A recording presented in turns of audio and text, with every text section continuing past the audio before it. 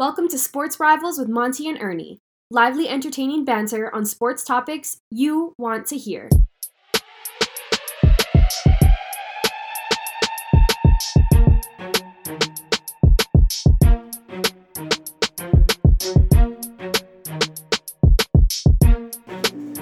All right, everyone, wherever you are and however you may be listening, welcome to another edition of the Sports Rivals. And Ernie, what a special Sports Rivals this is for you as your North Carolina Tar Heels advance with an 81-77 victory over the Duke Blue Devils, sending Coach K off in a very miserable way. In an unbelievably entertaining basketball game. It was a tremendous basketball game. We'll talk a little bit more about that as they advance to tomorrow night's finale against the Kansas Jayhawks. So two of the most successful programs in the history of basketball will be battling. Kansas is an early 4-point favorite, but that's going to be tomorrow night. We're going to spend a little bit of time talking about that. We'll also recap what's going on in the NBA, NFL, etc. And then Ernie will come back with a closing thought. But Ernie, what are your thoughts on your Tar Heels getting to the championship game? Who would have thunk this 2 months ago? It wasn't me, and maybe I'm not a diehard Tar Heel fan, but I've been following them for at least a good 35 years. I mean, right before, early in my high school days, I was following them immediately. Before Jordan, when Worthy was there, and following that with the Doherty brothers after that, then into the 90s where you had BC and whatnot. But anyways, what a win. And that was grand stuff because you cannot, when you think of Duke, North Carolina, I mean, what a way to go. And even though Coach K lost, and much respect to Coach K, I always hated the guy until this year. But much respect to the guy. Much respect. I mean, just the way he went out. Also in his press conference, he really didn't want to look at that game as his last game. He wanted the focus to be about his players. I mean, that was total class for him. But I'm glad that Caleb Love woke up in the second half. I mean, that was getting scary. I thought they entered the game with high energy. They were getting all the second chance points, all the rebounds. But Duke, terrible from the three-point arc. I mean, I think they shot like 23%. What a game. I think just everything that came about it was classic Duke, North Carolina to me. I mean, it really was. It was intense. It was high energy. It was exciting. It was back and forth. It was a tremendous game, and then you hit it right on the head with Caleb Love. I mean, he's always my X factor when it comes to North Carolina. Mm-hmm. And in the first half, he started the game launching threes. He missed his first 3 threes, and then he missed another one later in the half. But then it changed when he started to get aggressive and he started taking it to the hoop, and he had 3 layups. And I think just that layups, just getting that seeing the ball go through the basket, he came out in the second half and just lit it up. I mean, he lit it up, finally culminating in the dagger 3 that puts them up 4, hit all the free throws down the stretch. Mm-hmm. But Caleb Love was the reason why North Carolina won that game. Yeah, his athleticism. It didn't hurt that both Banchero and Williams were in foul trouble. I think what the point of him actually attacking the rim at that point was probably trying to get them to fall out of the game. And it just so happened, that they let him go. They let him drive to the rim.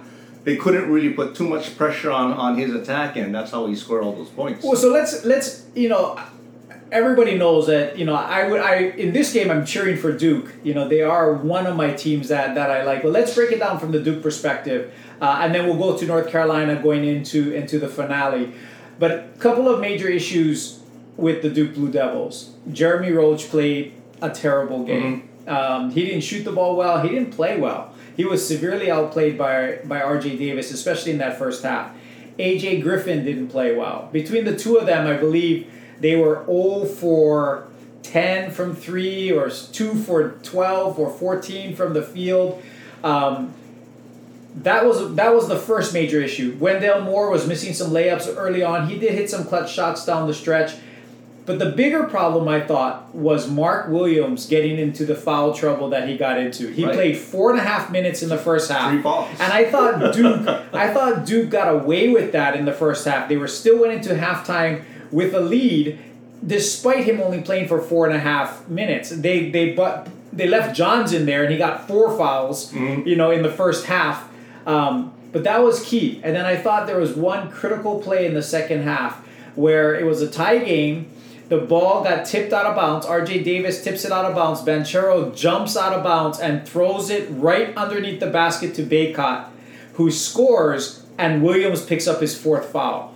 I mean, that is something you never, ever do, is throw the ball back under the opposing team's basket. Either you throw the ball at R.J. Davis or you just let the ball go out of bounds. But that was a killer because it put North Carolina up, but more importantly, it took Mark Williams out of the game. I mean, Williams, in the very limited amount of time, I think he still had 12 points. I mean, he had 5 or 6 dunks.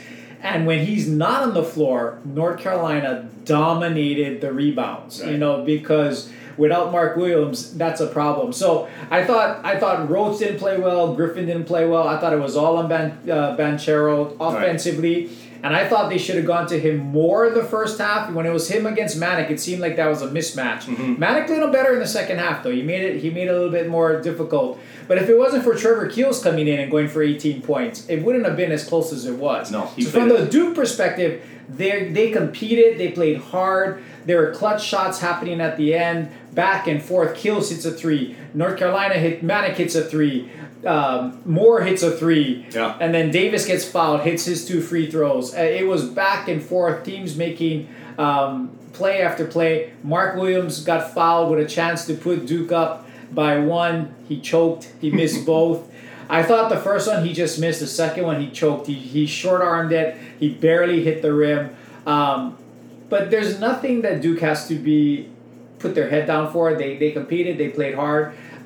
North Carolina made the plays when they had to. Exactly. I mean, it was clutch basket, like you said, after clutch basket by both teams. And I thought North Carolina kind of wanted to muddy this game up, and I think that's how they've gotten this far through the tournament.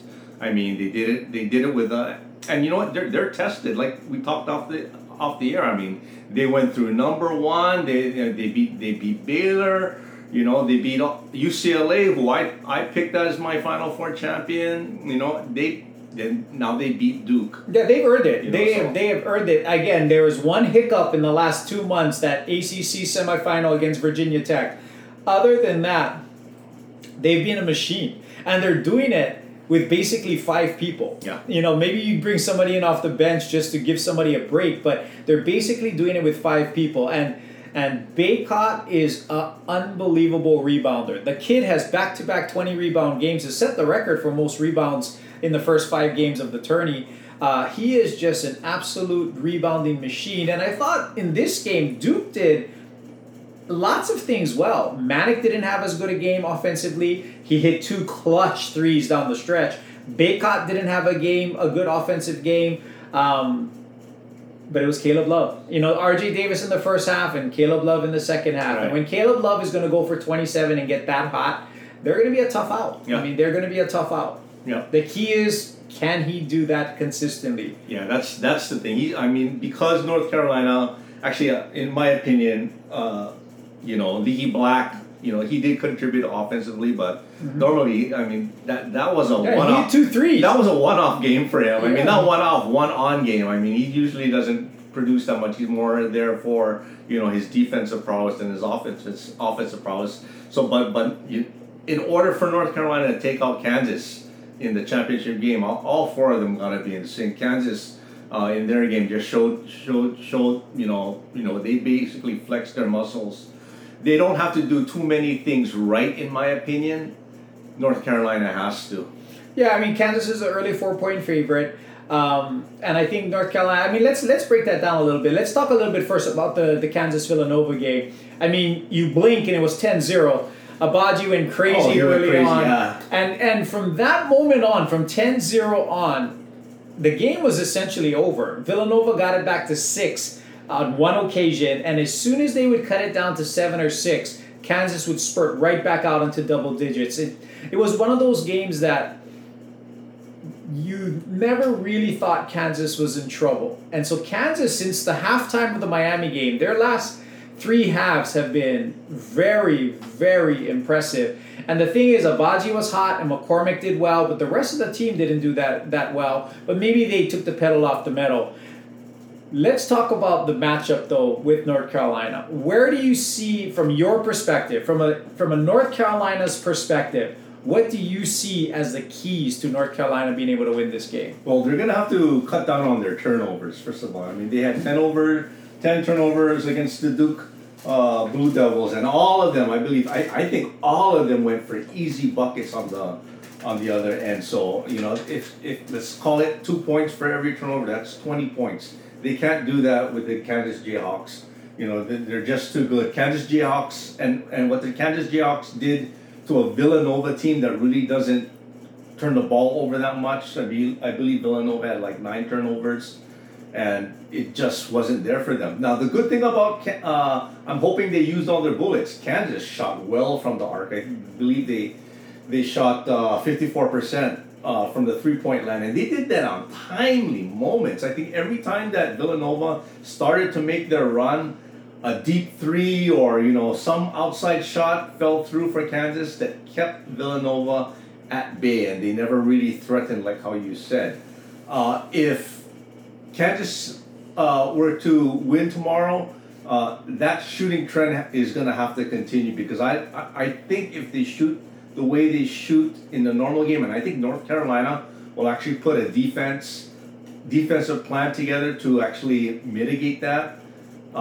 It's gonna be tough for Kansas, but I think they're gonna muddy the game, and they're gonna there's basically our best 5 against your best 5. See, I think the key is going to be Caleb Love, as it always is, and I think in this particular case, and I think you saw what Kansas did to Villanova. I mean, Gillespie had a pretty good game. He hit some really, really difficult shots, but you put Abaji on him. And I have a feeling he's going to be the one with his length and quickness to stay with Caleb Love. And I believe they have Harris that can stay with Davis.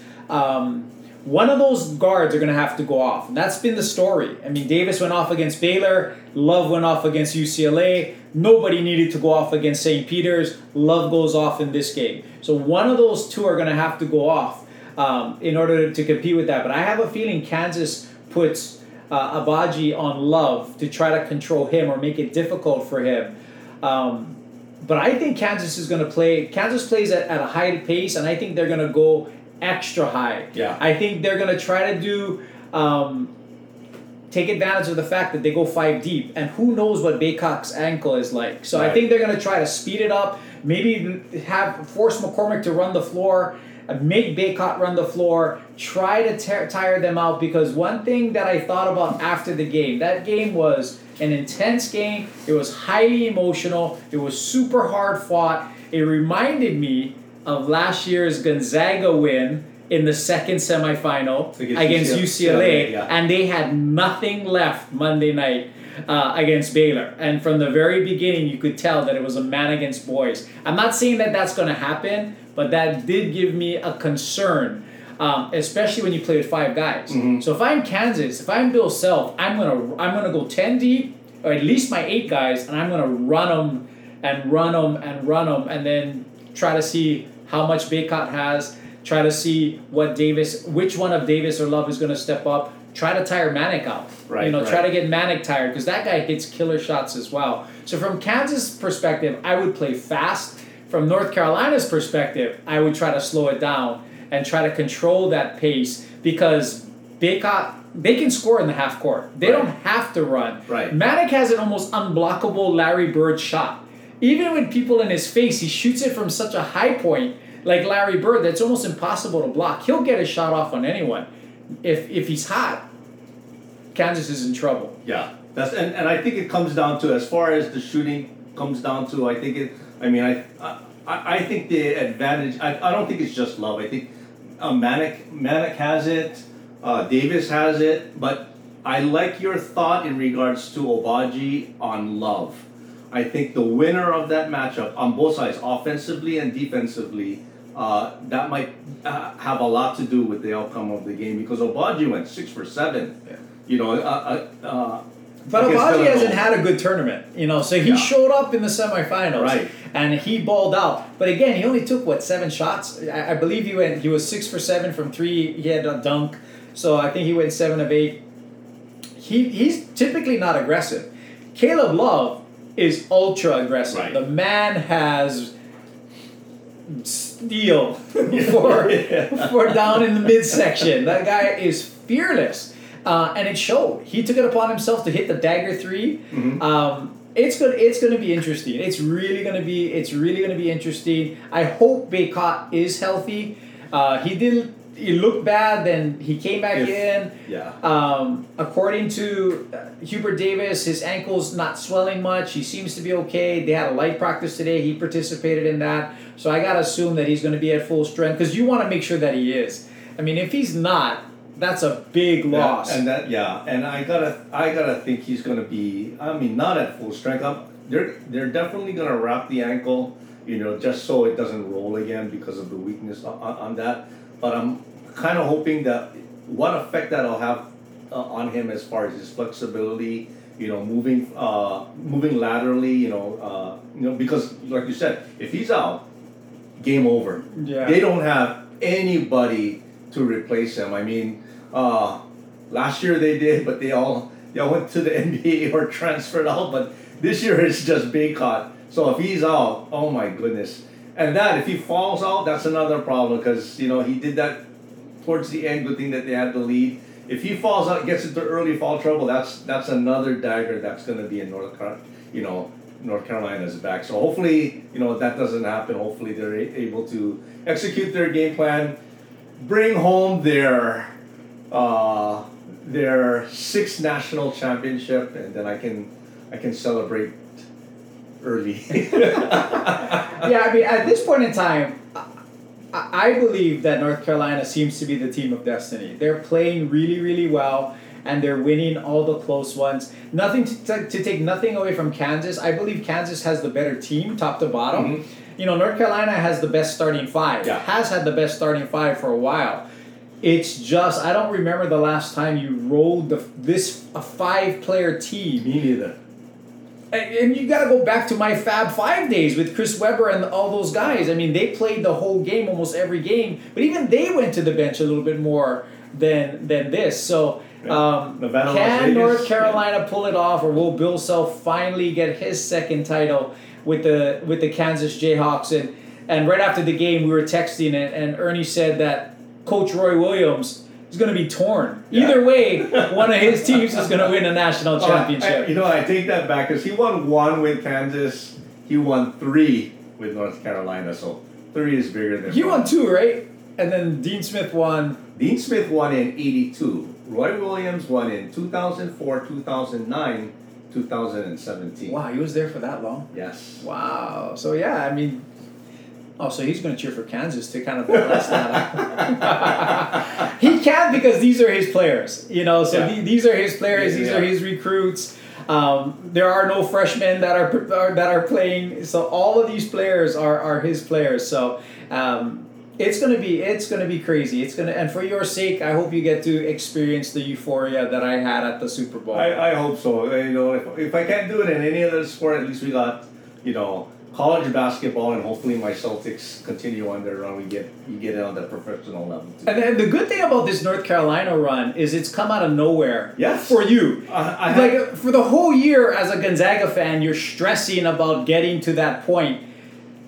And there was no stress for North Carolina. There wasn't. Even when the tournament started, Eight seed. you didn't necessarily think. Eight But seed. they are the team of destiny. They blew out, they should have blown out Baylor into the Manic call. And then UCLA is the only team that had depth, but I think UCLA's play, the style of play to play methodical, benefited North Carolina so they can rest. Kansas is another team that has that depth. We're going to see. So by this time tomorrow night, because you guys know we record, by the time you guys listen to this tomorrow morning, hopefully you listen to it before the game, say a little prayer for Ernie and the Tar Heels. Yeah. Unless those of you that are Rock Chalk Jayhawk fans. If you're not, Ernie really needs the help. So please go ahead and help him with that. So Ernie, let's switch to the NBA. So last week your Boston Celtics got to the top spot. Then they rested everybody, as you alluded to, that they were going to rest some of their players because they were questionable on Sunday. They lose to Toronto, although they almost pulled that off without most of their team. Then they lost to the Heat. The Heat, all of a sudden, last week I was writing them off. Then this week they're playing well again. So as we stand right now, Miami's 1 and your Boston Celtics are now number 2. Yeah, and part of that, that JV squad that went up against, Toronto was, I think by in part with Robert Williams' injury.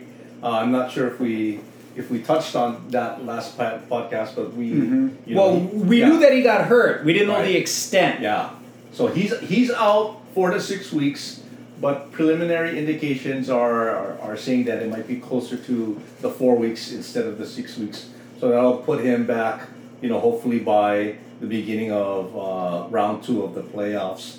But they're still rolling. I think it took a while. Ime Udoka is playing around with the lineups. Of course, you cannot replace Rob Williams. They started off with Grant Williams, his counterpart over there, in their first game in the loss to Miami. Came back the second game against Indiana Pacers with Daniel Tice, and that seemed to work a little bit better as far as the starting lineup was concerned. And this morning, against the Washington Wizards played a terrific game. They shot lights out, and I was thinking, geez, on a normal day, Washington would be leading, but the Celtics were just on it that day. They took a 10-point lead going to half, and they blew it up in the second half, winning by 42. They shot like 60% from 3. It was obscene, ridiculous. The shooting percentage that they had today, and it was everybody, especially their bench. Yes. I mean, Pritchard was 3 for 4 from 3. Neesmith was 3 for 4 from 3. Grant Williams was 4 for 5 from 3. I mean, it was crazy. It was everybody hitting shots for your Celtics. Yeah, it was just on. But even before that, Tatum didn't really shoot well. The offensive output was actually by Jaylen Brown. He had another terrific game. This guy is on a streak, folks. I think he scored 25 or more points. I think this is his 7th or 8th game in a row that he's had that productive output, and shooting very efficiently. So that bodes well, in regards to their, now as they enter the playoffs. So I'm feeling very good. I still don't put them as the favorite, to win the championship. I still like Phoenix on top of that. But if this continues, I'm going to start being a homer. Or you're going to get cocky if North Carolina wins. You're going to think it's that easy in the basketball world. But, give Miami credit. I had written them off. They were a mess last week. This week they win 4 in a row. So this is where we stand. Miami has a 2-game lead over the Celtics. Milwaukee and Philadelphia are next at 3 and 4. 2.5 games back. So really, theoretically, it still can be anybody's ball game with 1 week left. Who knows how 1 through 4 is going to shape up at this point. But one more win by Miami, and they're going to be hard to beat in the top spot. Yeah. So it's that 2, 3, 4 that's going to be really, really critical. And you know what? I think that's going to be very, very important because in the play-in games, you now have Cleveland at 7, Atlanta at 8, Charlotte at 9, and Brooklyn at 10. So Brooklyn cannot not be in the play-in game. And at this point in time, they cannot, well, I guess they could. Theoretically, they could still get to the 7th position. But it looks like Brooklyn is going to be in that 9-10 game. Yeah. But don't look now. But the Atlanta Hawks are playing the best ball of the season. They're on a 5-game winning streak. So assuming that they would beat Cleveland in that play-in game, which I think they would be the 7th seed. They would be dangerous to anybody in the 2 spot. Mm-hmm. I mean, they proved last year they can beat Philadelphia. They gave Milwaukee all they could handle last year, until Trae Young got hurt. They certainly would be an obstacle for the Celtics because you have Trae Young, who's proven to be a PT peer, man. He is a clutch player. So I would rather be in the 3 and 4 spot and play a Toronto team that's playing well, but I would rather play Toronto or I would rather play Chicago at this point in time than a red hot Hawks team.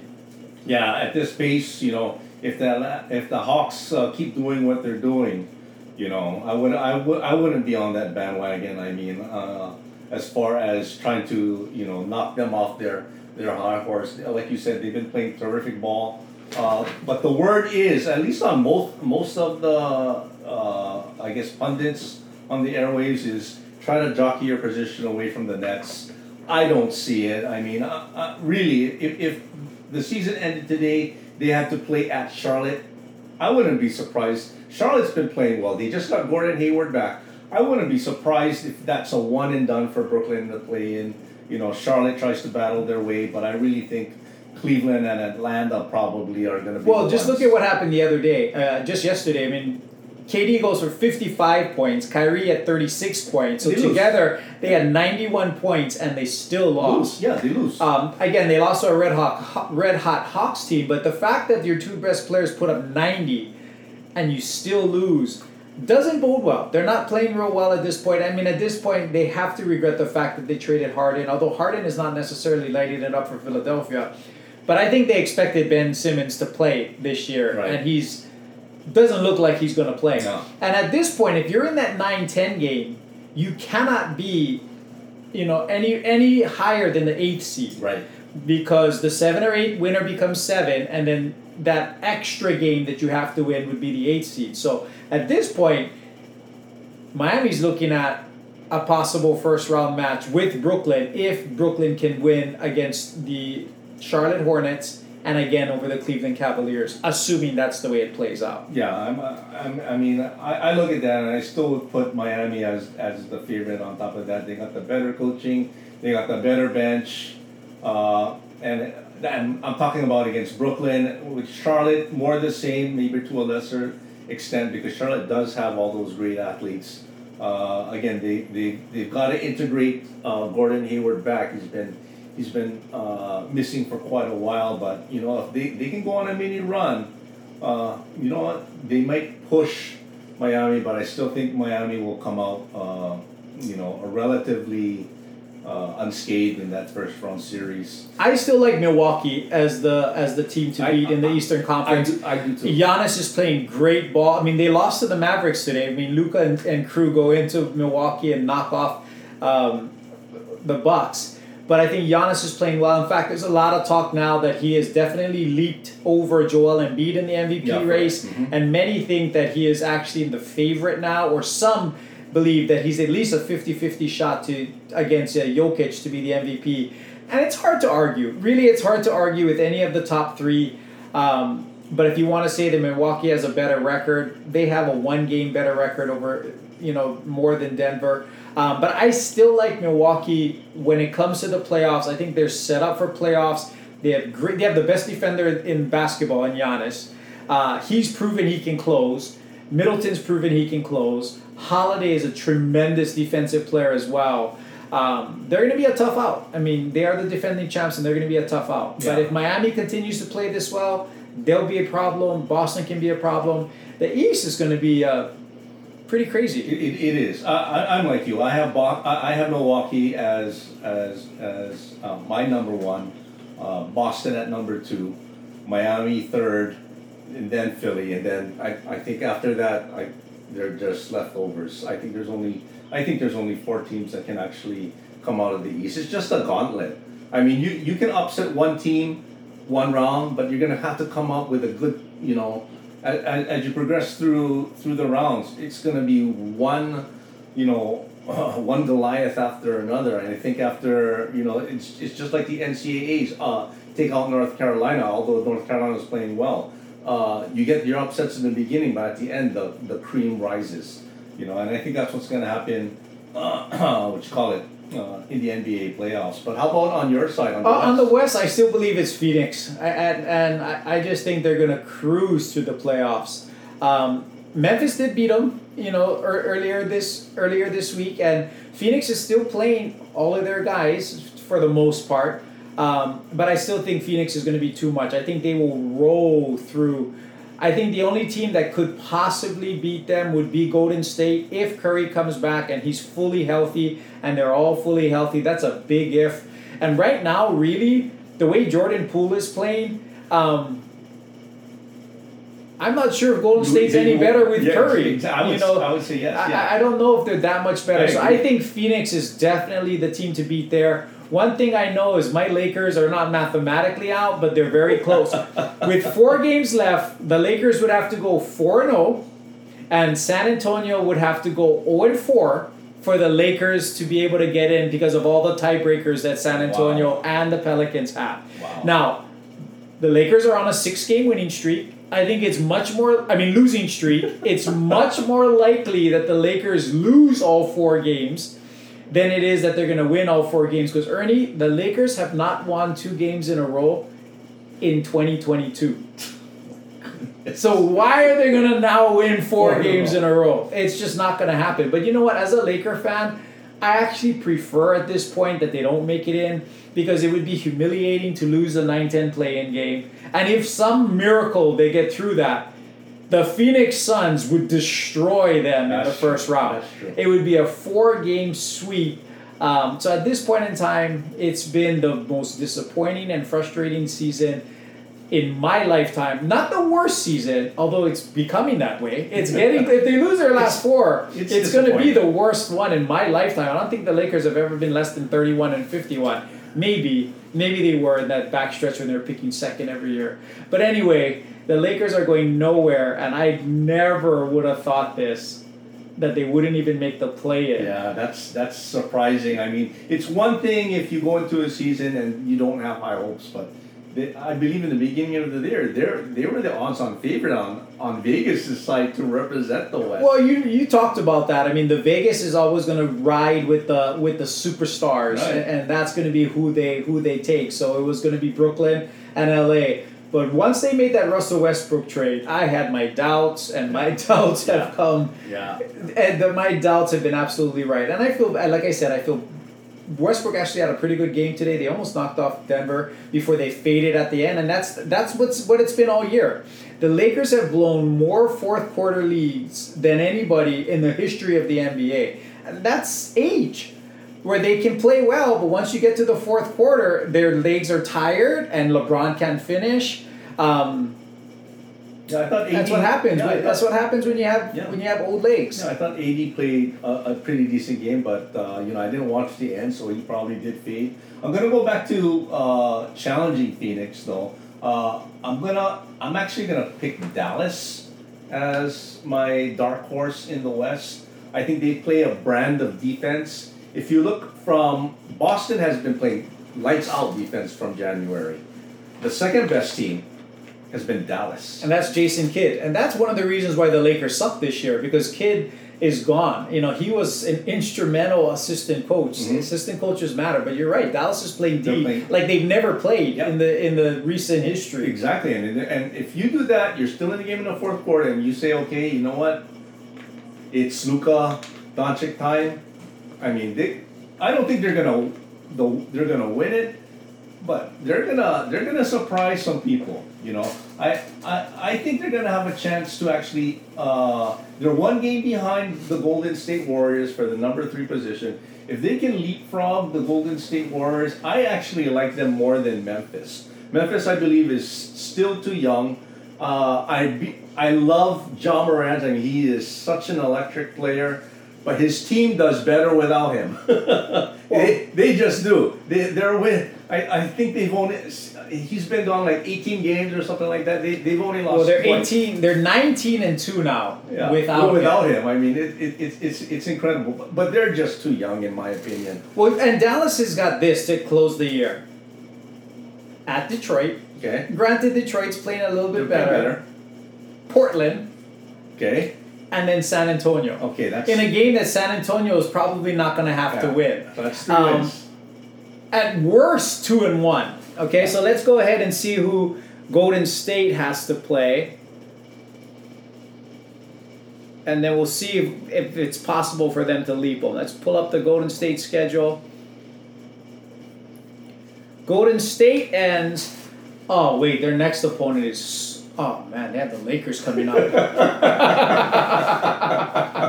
Okay, so that one's a win. Then they go at San Antonio, at New Orleans. So, depends. Yeah. Does San Antonio and New Orleans, are they still motivated? Do they want that home court? See, I could see San Antonio not caring, about the Lakers catching them, but I think they want the home court in the 9-10 game. Right. So that could be motivated teams on the road. So we'll have to see, but you're right.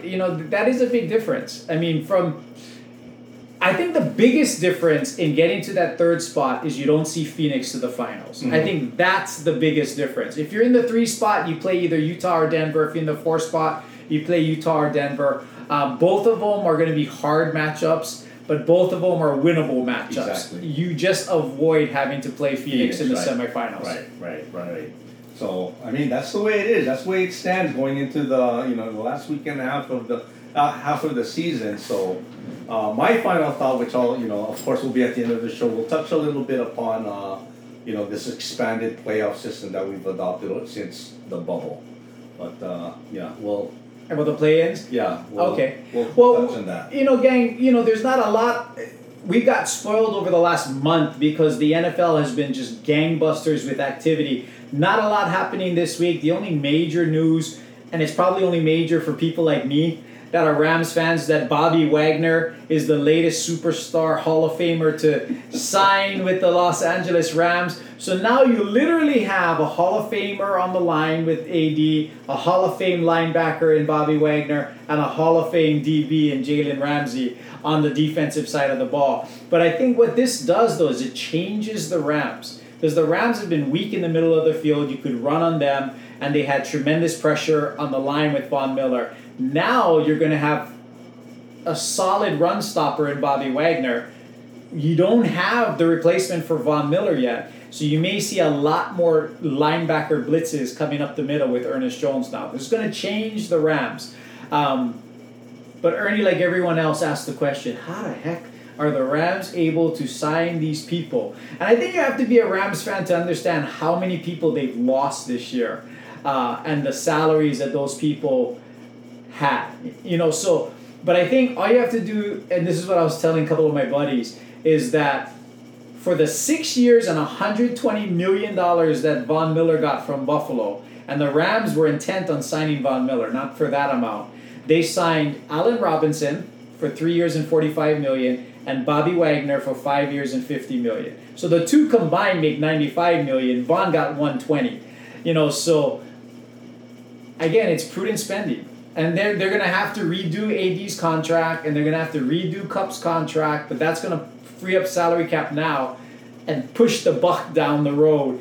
What it seems like the Rams are going to do is, hey, our window is now. Let's try to run it back. Let's win now. Let's win next year, the year after, and then we'll worry about, the future at that point when AD retires and who knows what else happens. So that's really the only thing that happened. But Ernie, we are a couple of weeks away from the draft, about 3 weeks away from the draft. So don't forget that last weekend before the draft, I believe it's the April 25th show, the Monday of that week, Ernie and I will have our mock drafts where we'll go through the entire first round and let you know who we believe are going to be taken at all of those positions. Again, that's the most fun for me in the whole draft process because my Rams have no picks. It is. And folks, just, we are amateurs, but both of us beat Mel Kiper last year.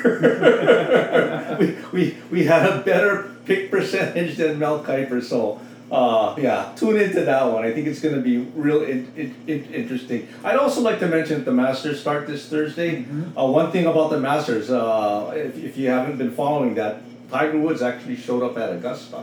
He's a game time decision it's a game on whether or not he's going to play. Yeah, that puts a lot of intrigue. I would love. I mean, he just has the flair for, making something like this into, a firestorm and everything like that. So if he does make it a game time decision and he does, make it into, the final 2 days and, is somewhere in the top 20, boy, that's going to be a very watched event this week.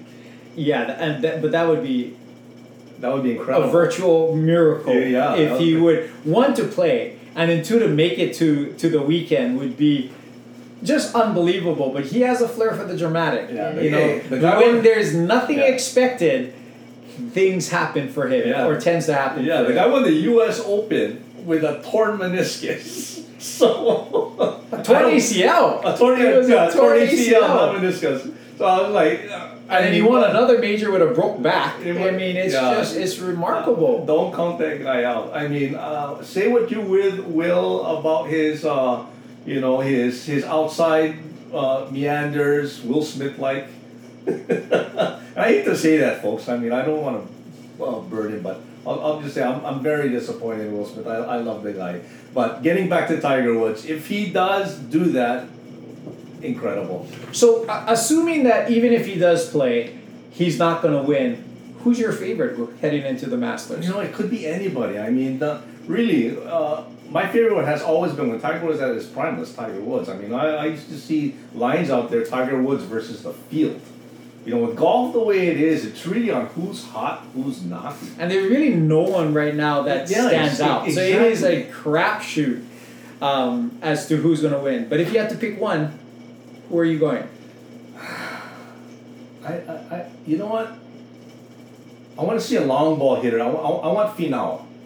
You know, that guy really, he's been playing He plays well. good in majors. He hasn't gotten to the top yet.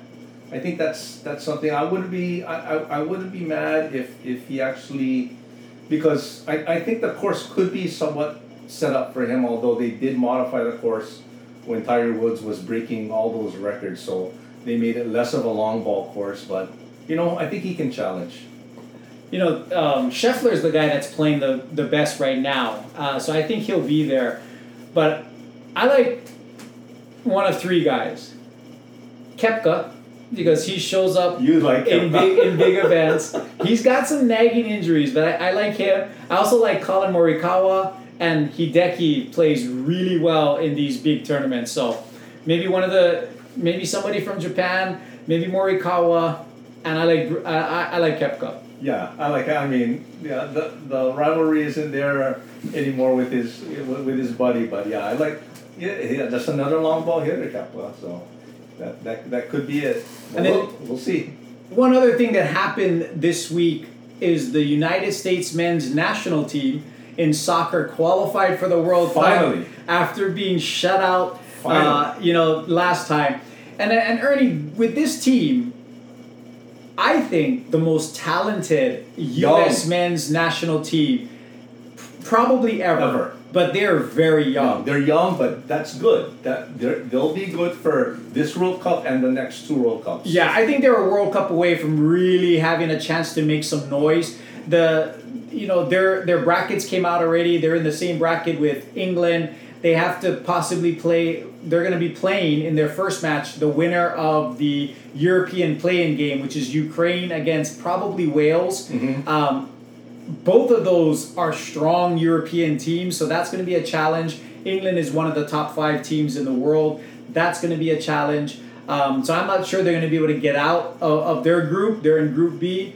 But it's going to be exciting to see them try. Yeah, I mean that's all. I mean, it was very disappointing. I don't like how whoever was in charge of getting the players for the U.S. men's national team. But this team is young. They're exciting. I mean, a lot of new faces in there. You know, of course, led by Pulisic. But there's a lot of good young players on top of that, and the World Cup is where a lot of new stars are born, and I think the U.S. men's national team possibly has 3 or 4 that can, will probably come out and become household names after this World Cup if they have a successful. Well, even when we had our superstars, our U.S. version of superstars, when you had Donovan and you had Dempsey, they never really made it out of the MLS. They played most of their professional ball in America. Right. Now you have these United States players that are playing at the absolute highest levels. Yes. Pulisic playing with Chelsea. Barcelona just signed one of our defenders. Our goalie plays in a major league. So talented U.S. team. let's see if they can make some noise. But it's just going to be nice to see them actually in the World Cup. Yeah, because it's been a while. I think we got to go back into the 90s for me to remember a really, a Competitive. Competitive team. I remember the South African one that we actually got into the knockout rounds. I forget how long ago that was, but I do think that was quite a ways back. But it's been a while. And they're now competitive, and let's hope for the best. So I'm going to turn it over to you, Ernie. I know you alluded to what you're going to talk about with the NBA and the playoffs, but interested to hear what your perspective is. Yeah, I just want. Actually, I was gonna talk about my top North Carolina teams, but I don't know how. I don't know how many of you folks out there are Tar Heel fans. Thank you if you've been listening this long onto the broadcast. We really appreciate it. But I'm going to talk about this third iteration of the play-in tournament, whether you like it or not. I mean, for me, it's here to stay. But I think there's going to have to be some modifications because really, this thing was born out of the bubble. When we had the COVID shortened season. And actually back then it wasn't 4 teams, it was basically, the 8 and 9 seed to play, and that 9th seed had to be within 4 games of the 8th seed in order for it to happen. But that's how this whole thing was born. And then last year, they expanded to the 4 teams. They took away that 4-game requirement, and I have no idea why, because to me, that's where all the controversy came in. Why should a 10th seed, who let's just say they're 8 games back, why should they have a chance on a sudden death game? To me, that makes all the sense. You're going to play 80. This is not like college, folks. They don't play 30 games. They play on a regular season. That's 82 games, and you're going to discount 82 games on a 1 game, basically win it all if you're the 8th or 9th seed. To me, they have to put that back. If you're not within 4 games of, to me, the 8th seed, then you're out. I think they have to bring back that rule, because what an uproar if that should happen. Let's say the Lakers do squeeze in at the last minute, and let's say they do have 2 Hall of Famers in there, 3 Hall of Famers, 4 Hall of Famers, if you count Carmelo and Westbrook. What if they did catch fire and they took out everybody, in that play-in tournament? I think it could happen. They're Hall of Famers. That means it meant nothing for the teams that were seeded 7th, 8th, and 9th. So I believe they have to bring that back. I do like it, however. The positives on top of this format is that you don't get too much tanking. I mean, you see there's teams that are jockeying for position where you wouldn't see them. Not only in the later rounds, but also in the mid rounds, because in this case, especially for the East side, Brooklyn being one of the potential teams that could possibly cause a disturbance in the playoffs. But this thing is here to stay, folks. I know there were a lot of players. I think LeBron complained about it last year when the Lakers were one of those fringe teams. And I think they were. I think weren't they in the play-in tournament last year? Yes, they were. They were the 7, 8. They were the number 7. Yeah. So that's why he was grumbling, because as the 7, he should have been in. They shouldn't have to have played again. Yeah, but they won. Yeah, they did. And then this year, no grumbling, because that was our only hope, was to be 10. Now we're going to grumble that it should be a 12-team play-in. It should be deeper because we're dropping a little bit. Could be, but the NCAA does it with the first 4. So and I don't see that many people complaining about the first 4, because you allow those major bubble teams that didn't win their conference but are terrific players. UCLA, what if they didn't have that 2 years ago when UCLA was in the first 4 and they made it to the Final 4? Yeah. So I think that's different, because you have your automatic bid, so you have all the mid-majors that are taking stuff. But Ernie, there's one reason for this thing continuing. You're right, it started in the bubble. It's greed. They found a way to leverage 3 more games than necessary, 3 more television games, 3 more sold-out crowds, And then once in professional sports, once they get a taste for the dollars involved, it's very hard to give the dollars back. Yeah. Now, from a player's perspective, I couldn't agree with you more. I mean, the play-in doesn't make sense. You already have a sport where 16 teams make the playoffs. So you've had half the teams are literally making the playoffs. So you have ample opportunity to get into the top 8 positions. To me, I would do away with it, because what if you had a play-in game last year? The Lakers are in the 7th seed. Okay, LeBron tears his ACL or gets injured and is out for the rest of the playoffs because they're playing that one game. Is that what the NBA wants? Probably not. Now, from this perspective, what's the trouble about this year, Ernie, is that the Lakers are fighting for the 10th spot and the Nets are in the 10th spot. So for the NBA, it's like, this is why we need this, or else, man, the Nets wouldn't be in the playoffs, the Lakers wouldn't be in the playoffs. We need to create opportunities for our superstars to get into the playoffs. It's agreed. It's a money grab. It's a greed thing. But from a player's perspective, to me, you have enough time to get into the top 8 positions. And if you're not there, wait for the lottery. Yeah, true. But I like the format where, the winner of the 7th and 8th seed is on just one game. It's only if you're the loser of that 7, 8, then you got to play an extra game. So 2 games, injury. If you're gonna get hurt after 2 games, I mean, that's just the bad luck of it. Right. In my opinion, it does bring at least an extra. I mean, I just see a lot of games going into the last 2 weeks of the season where you have more people sitting. Right now you have 3, 4. Look, Detroit's making a run. They're beating people, and you know what? They suck. No matter, they could win their next 4 games, they're not even going to come close. But they're trying. In years past, prior to this, you saw all of them tanking. And I think this put a little bit more perspective. So I agree with you in regards to there being, the money motive on top of this. But at the same time, I think there is, at least from a fan standpoint, it keeps more teams interested in finishing the season. Exactly, and you don't know how it shakes up. I mean, Boston plays Memphis at their last game, both of their last games. We might not even see any of the starters in that game. I'd be shocked if you saw any of the starters. So I mean, at least prior to this, you get a little bit more star power. Let's say for a little bit longer time. So if that's worth it, especially for ticket prices are crazy. If you bought tickets towards the ending of the season and you're a Laker fan, you're not seeing LeBron anymore. Maybe this puts a little bit more incentive, but I don't see it going away. But I do believe there's gonna have to be modifications just to level the playing field. I see it from the player standpoint that it's not fair. It has to be insurmountable more in favor of the teams that are in that 7 and 8 position.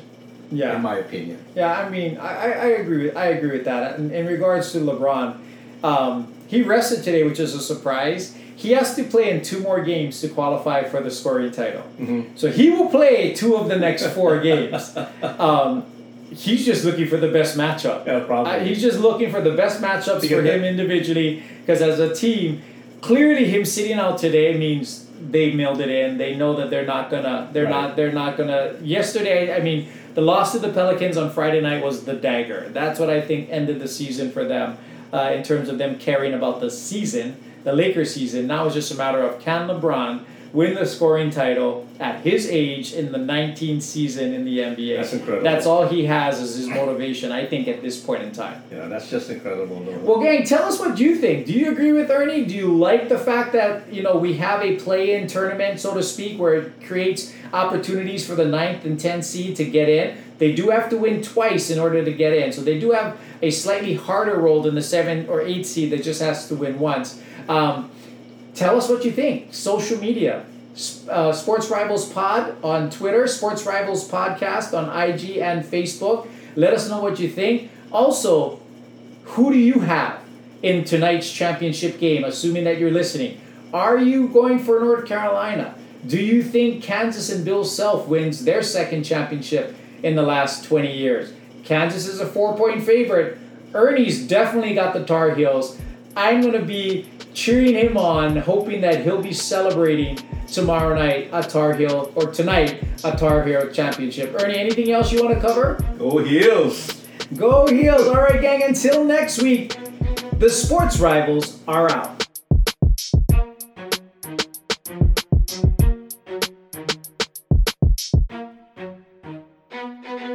Thank you for joining us on the Sports Rivals podcast. Check us out on social media at Sports Rivals Podcast on Instagram and at Sports Rivals Pod on Twitter, where you can share topics you'd like to hear.